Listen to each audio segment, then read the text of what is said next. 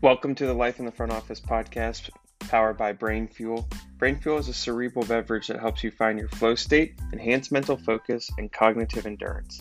Elevate the brain and the body. To get yours, visit brainfuel.com, BREIN fuel.com, and enter the code LIFO15 at checkout for your 15% off discount, LIFO15, and enjoy today's episode.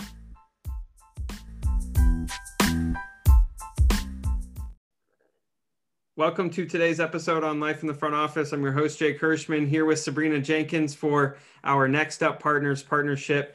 We're going to talk a little bit about events, certainly something that hasn't been happening as much over the last year or so. And Sabrina's spent a ton of time in the events part of the industry, former VP of Special Events for the Atlanta Braves for 27 years, I believe is the number. And Sabrina will get into what did events look like then? What do events look like now? What are they going to look like? And I think the term hybrid event, we might as well just coin it on this podcast. That's what will be in the future. So nonetheless, welcome. Thank you. Thanks so much, Jake. I'm looking forward to the conversation. Absolutely. And as you think about events, right, you started in the industry in the event space pre-internet, really, more or less. Or yeah. I mean, just give us a quick snapshot of how events have evolved over time, and kind of, especially leading up to the last couple of years, where a lot of teams and organizations have built kind of these districts around their stadiums and so on. Right. Well, I started my career 27 years with the Braves, but I started in ticket sales, actually. So kind of worked my way up to special events over those years, but I didn't realize I was doing hospitality with the Braves when I was doing hospitality with the Braves, and we were doing events. I used to be over the corporate partnerships pregame parties at the old Atlanta Fulton County Stadium, where we used to flip our own burgers to feed all of the sponsors. So that's taking it way back to what events looked like then. and it just really evolved. I spent 9.5 years in that area, in the ticket sales area, doing a lot of different things, and then moved over to the special events department 2001. But even before then, I was working in our hospitality with all of our postseason parties for the World Series and National League Championship Series and all of that. And I think I got the special events bug then. What is a special event? Because that terminology or that title to when you had it, like that was kind of when it started to be coined, right? Because special events are now a natural part of the business where you're trying to do anything and everything outside of when a game day is. That's correct. And for us, when I was with the Braves, it was a special events department. I think the name has changed now, but it was a non-game day special events. So it was everything outside of baseball, whether it was a conference, a meeting. The things that I love are the concerts and festivals. That was really my wheelhouse. Those are the special events that I enjoyed doing. The concerts are always the best ones you're going to enjoy. Maybe not much so the moneymaker though, right? No, really good. No, concerts. Yeah. And these are big. These are the non-game day 40,000 person concerts. So these are the Billy Joels and the Metallicas. I did Rolling Stones back in the early 2000s at Turner Field, and those are great non-game day revenue generators for any club. For when you think about your bang for your buck, right? Like the amount of resources you need to put towards an event, a Billy Joel concert or something of that sort, that scale, there's a lot of resources that go towards it for X amount of profit, right? Versus a meeting versus a conference versus whatever, right? And when you think about how you assemble your schedule throughout the year, how many events are we going to have here? How many concerts are we going to have there? How do you go about putting that all together? That's got to be a jigsaw puzzle in itself. It is, because you have to, one, work around the baseball schedule. So you got over 80 games on the schedule already. So we used to work around the baseball schedule, and I'm sure they still do, obviously.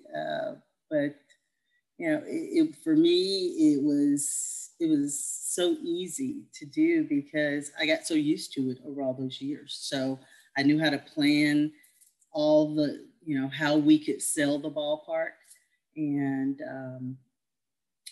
try to bring in the best events that we could, and be very innovative and be very creative. Um, you know, later on in my career there, we're able to do a lot of events on field.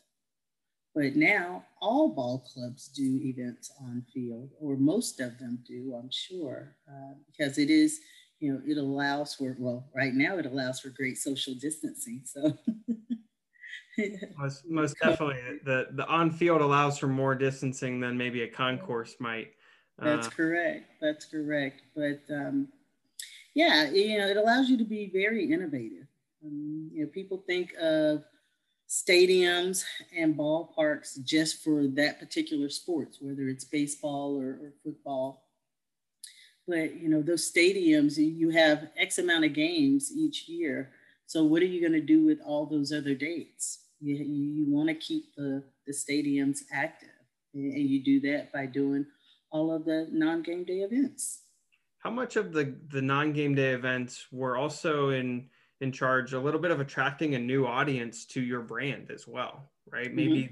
Maybe the non-baseball audience in a sense, or maybe the hardcore fans that wanted to be a part of a different experience. Yeah, I think while I was there, the one thing that, especially when I first started in the department, it was my number one goal was to market the non-game day events department, so people could see it just as that, and not just look at it as, the home of the team, but look at it as a special events venue. And so we worked really, really hard at really distinguishing that, and getting a new market to really understand it, and getting the baseball market, the fans, the people that pay to go to the game. We want you to come back out when the team's not there, and book the facility for, we used to do a lot of weddings where young girls' dads brought them to Braves games. And so they wanted to have their wedding at the ballpark. So that's just one example of really going after that baseball fan and getting them to come back on a non-game day. We'll get to the virtual component in a second, but when you're thinking about the events, right? If you're thinking about the baseball game, you're competing for the fan who's spending their money on that live entertainment, where as opposed to the Falcons or the Hawks or, whomever else they're competing against in the market. But when you think about special events, who are your main competitors? It's still those venues. We're still competing with all the great venues in the city. But then you have to throw in all of the other venues, the Fox downtown, or the Carter Center, or the aquarium. So you're competing to get to, you want people to come to your venue. So you're competing against all those other venues that are unique in their own way. And that was the great thing about, I loved what I did with the organization, and I love special events because every event is different, and the uniqueness of each ballpark that I was able to work in. It was just a lot of fun. You have all these different spaces within a stadium or a ballpark that a person can choose to do an event in. And like I said, you can do a big concert, or you can do a very intimate dinner. So it just has so many different variables and ranges of the different types of events that you can perform there. And I love it because every event is different. what have you been able to take from all your experience in the event world to the virtual world now of virtual events, and what's the last year been like? The, well, the last year has been quite interesting, I think, for everyone, obviously. No one really predicted the pandemic, and you had to make these quick pivots. And I'm so overusing that word pivot, but uh, we all did. We all started. Everyone started working from home. Um, Event wise, everyone just kind of was learning on the fly, and is still learning on the fly because the virtual events world is just evolving so quickly. Started out, Zoom was like the main platform that you can do something on, and all of a sudden, there's hundreds of different platforms to choose from, and now you have to figure out which platform works best for your client. What the content looks like. That's very important. I say, 80% of a virtual event you can, or a live in-person event can transfer over to a virtual event. You just have to know how to do it and how to work it. But about 80% of it can transfer over to virtual. It's just different. Yeah, well, I mean, obviously, we like to use the word different over the last year, but the audience, right? What's here to stay about virtual events, because they're not going away, right? No, they're here. They are here to stay. I think the one thing that we'll see more of this year and beyond are the hybrid events, which is something we were talking about earlier. A hybrid event is doing both virtually and live in person. So my first event I did last year was somewhat of a hybrid event where we used a studio. We had a host that was live on event day, transitioning us in and out of the different panel discussions that we were having, but we didn't have a live audience. So I think this year you'll see a lot more hybrid events where you will have people who are in person and people who are not quite ready to get out there and be in the mix like that. You'll see them doing virtual as well. So you have to produce two different events and merge them together. So it's a lot. It's a lot of work and long hours to be able to pull off something like that. What's the biggest challenge that comes along with pulling off two events, merging them together? Obviously, it sounds like a daunting task right off the bat, but what is the biggest challenge associated with it? Is it just the fact that there's the technology component and you never know what happens with technology, or that's one? That's what, Wi-Fi? That is one of them. The other is keeping both audience engaged. How does the person who's hosting the event, how do you keep your live audience engaged while also talking to your virtual audience? So I think that's probably one of the biggest challenges. One of the pluses to the virtual event is that you can reach so many people. That's the great thing about it. It opens up your audience. So you're able to deliver your content to a lot more people. And there's, to some extent, costs are much lower majority of the time too, so you might be able to maybe make it more affordable for some people. I'm hesitant saying that because hey, you got to make your money, right? That's true, but you know what, technology is expensive. A lot of virtual events, I was telling you earlier, I sat on a 12-hour virtual event the other day, and so the content, producing that content, a lot of the content for virtual events is pre-recorded. You would never know it, but you've got that recording studio time. There's a lot of people say it's I wouldn't say cheaper, but it's less money because you don't have people in person. You don't have to put people up in hotels and airfare and feed them and all of that. But then on the back end, there's some costs there that I think would surprise people. How do you utilize the creativity though? You mentioned content, right? That's the majority of what keeps people engaged. Mm-hmm. How do you continue that creativity though within the virtual, lens?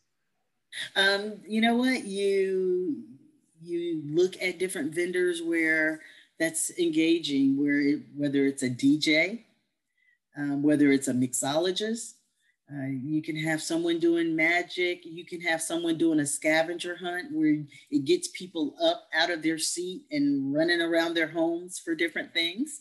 So you just have to be really creative. And it keeps people engaged. That's what I found doing a lot of the, 5, 6 hour conferences. You want to get people up and moving at some point in time during the virtual events and kind of get that blood flowing. And you have to, I think another key is having a really good host. I think having a really good host is very important. The host certainly important. Does it provide any ability for further access of players, right? Let's say you're hosting a special event, and you might not be able to get such and such player to come out, but if you can grab them for 15 minutes on Zoom, it might make the audience's day. Oh, absolutely. Everyone, especially us sports, fans, anytime you can get a face-to-face conversation with someone, that's great.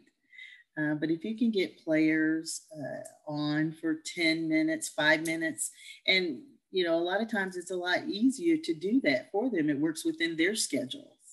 So, they don't have to drive anywhere to be somewhere in person. So you have that opportunity. You have them captured for just a 5 or 10 minute speaking engagement virtually, and they can get in and get out.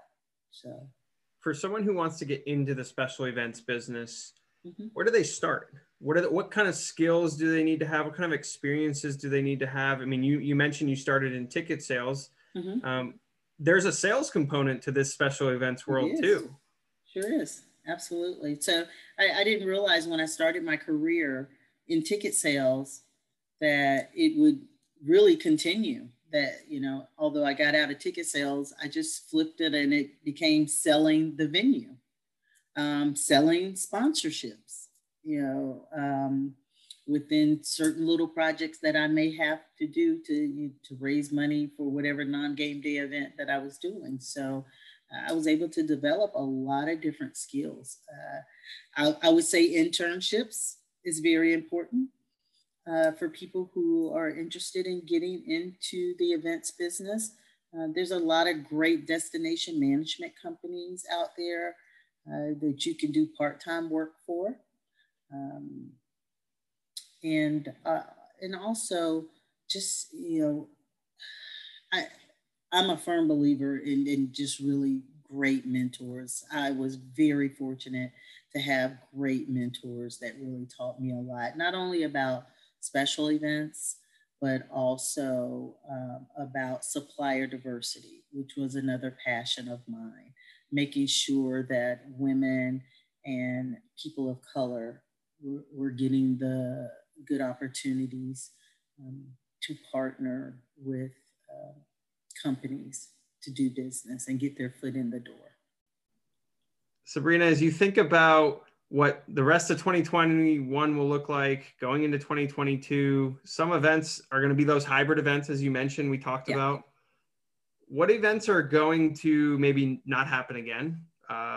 What events will be the first ones to come back? And, what will events continue to look like in the future? Well, first, I think corporate events will come back. Once we can kind of get COVID under control, get everyone vaccinated, I think the corporate they'll be ready to get their employees together, to do retreats, to do just different types of meetings, offsites here and there, just to kind of get everyone kind of going again. Hybrid events are here to stay. Virtual events are absolutely here to stay. And then I think the big events, the big things for for our industry, the concerts, the festivals. And that's what I think people will be really looking forward to, all of those outdoor type events. Um, People are ready. We're all so tired of this COVID thing. I think we're just over it. And I think the end of 2021, going into 2022 and 2023, we should hopefully be wide open and doing our things again. I know all my fellow event producers we are chomping at the bit right now to get this thing opened up and get back to doing what we love to do. You mentioned the outdoor component. Are there some events that maybe were indoor before, but just because of the nature of COVID and having to maybe go outdoor, that they'll stay outdoor and become kind of different types of events in a sense? And you know what? I never really even thought about that. But I think, you can take a lot of different indoor events and move them outdoors, whether it's... Depends on where you live. It does depend on where you live. Right now, today in Atlanta, it's beautiful. So rarely do we get a 74 degrees in February. So we're excited here this week. But, I think you can do any kind of event outside. People will probably be doing a lot of retreats and just company meetings and just using, instead of going inside to do them, take them outside, just because we've been all cooped up for so long.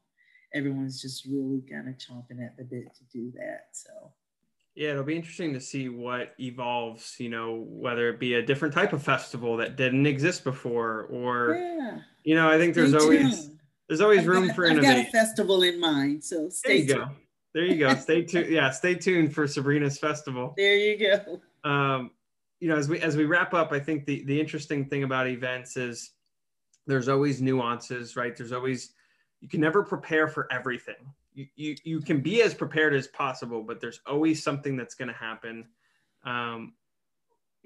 Like launching a company in 2 months, a pandemic hits. Absolutely, exactly. So when you think about all of your experiences, what's maybe the one that comes first to mind of like, wow, I didn't expect that to happen? Ooh.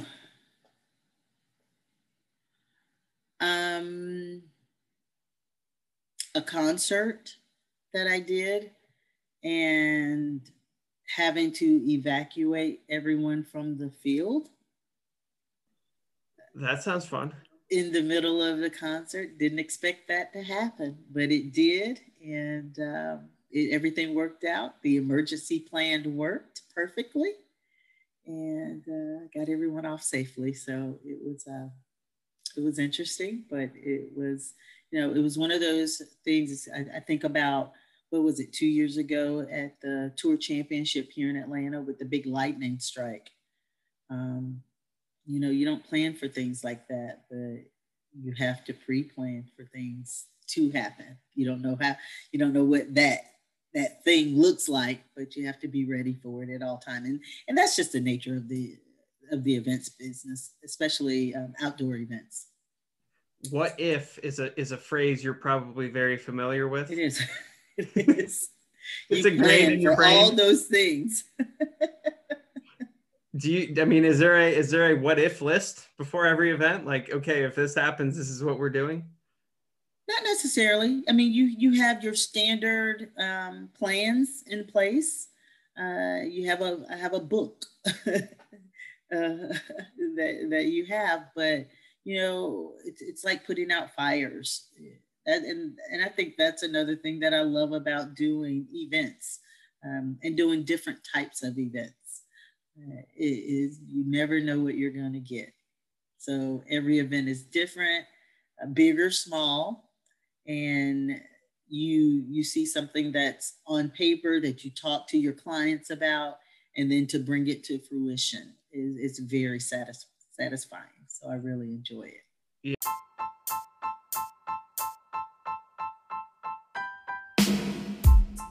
Yeah, the creativity is certainly there. Sabrina, really appreciate your thoughts, perspectives on the events part of the industry. Really excited to see what Sabrina's festival is going to look like, and certainly look forward to hearing more.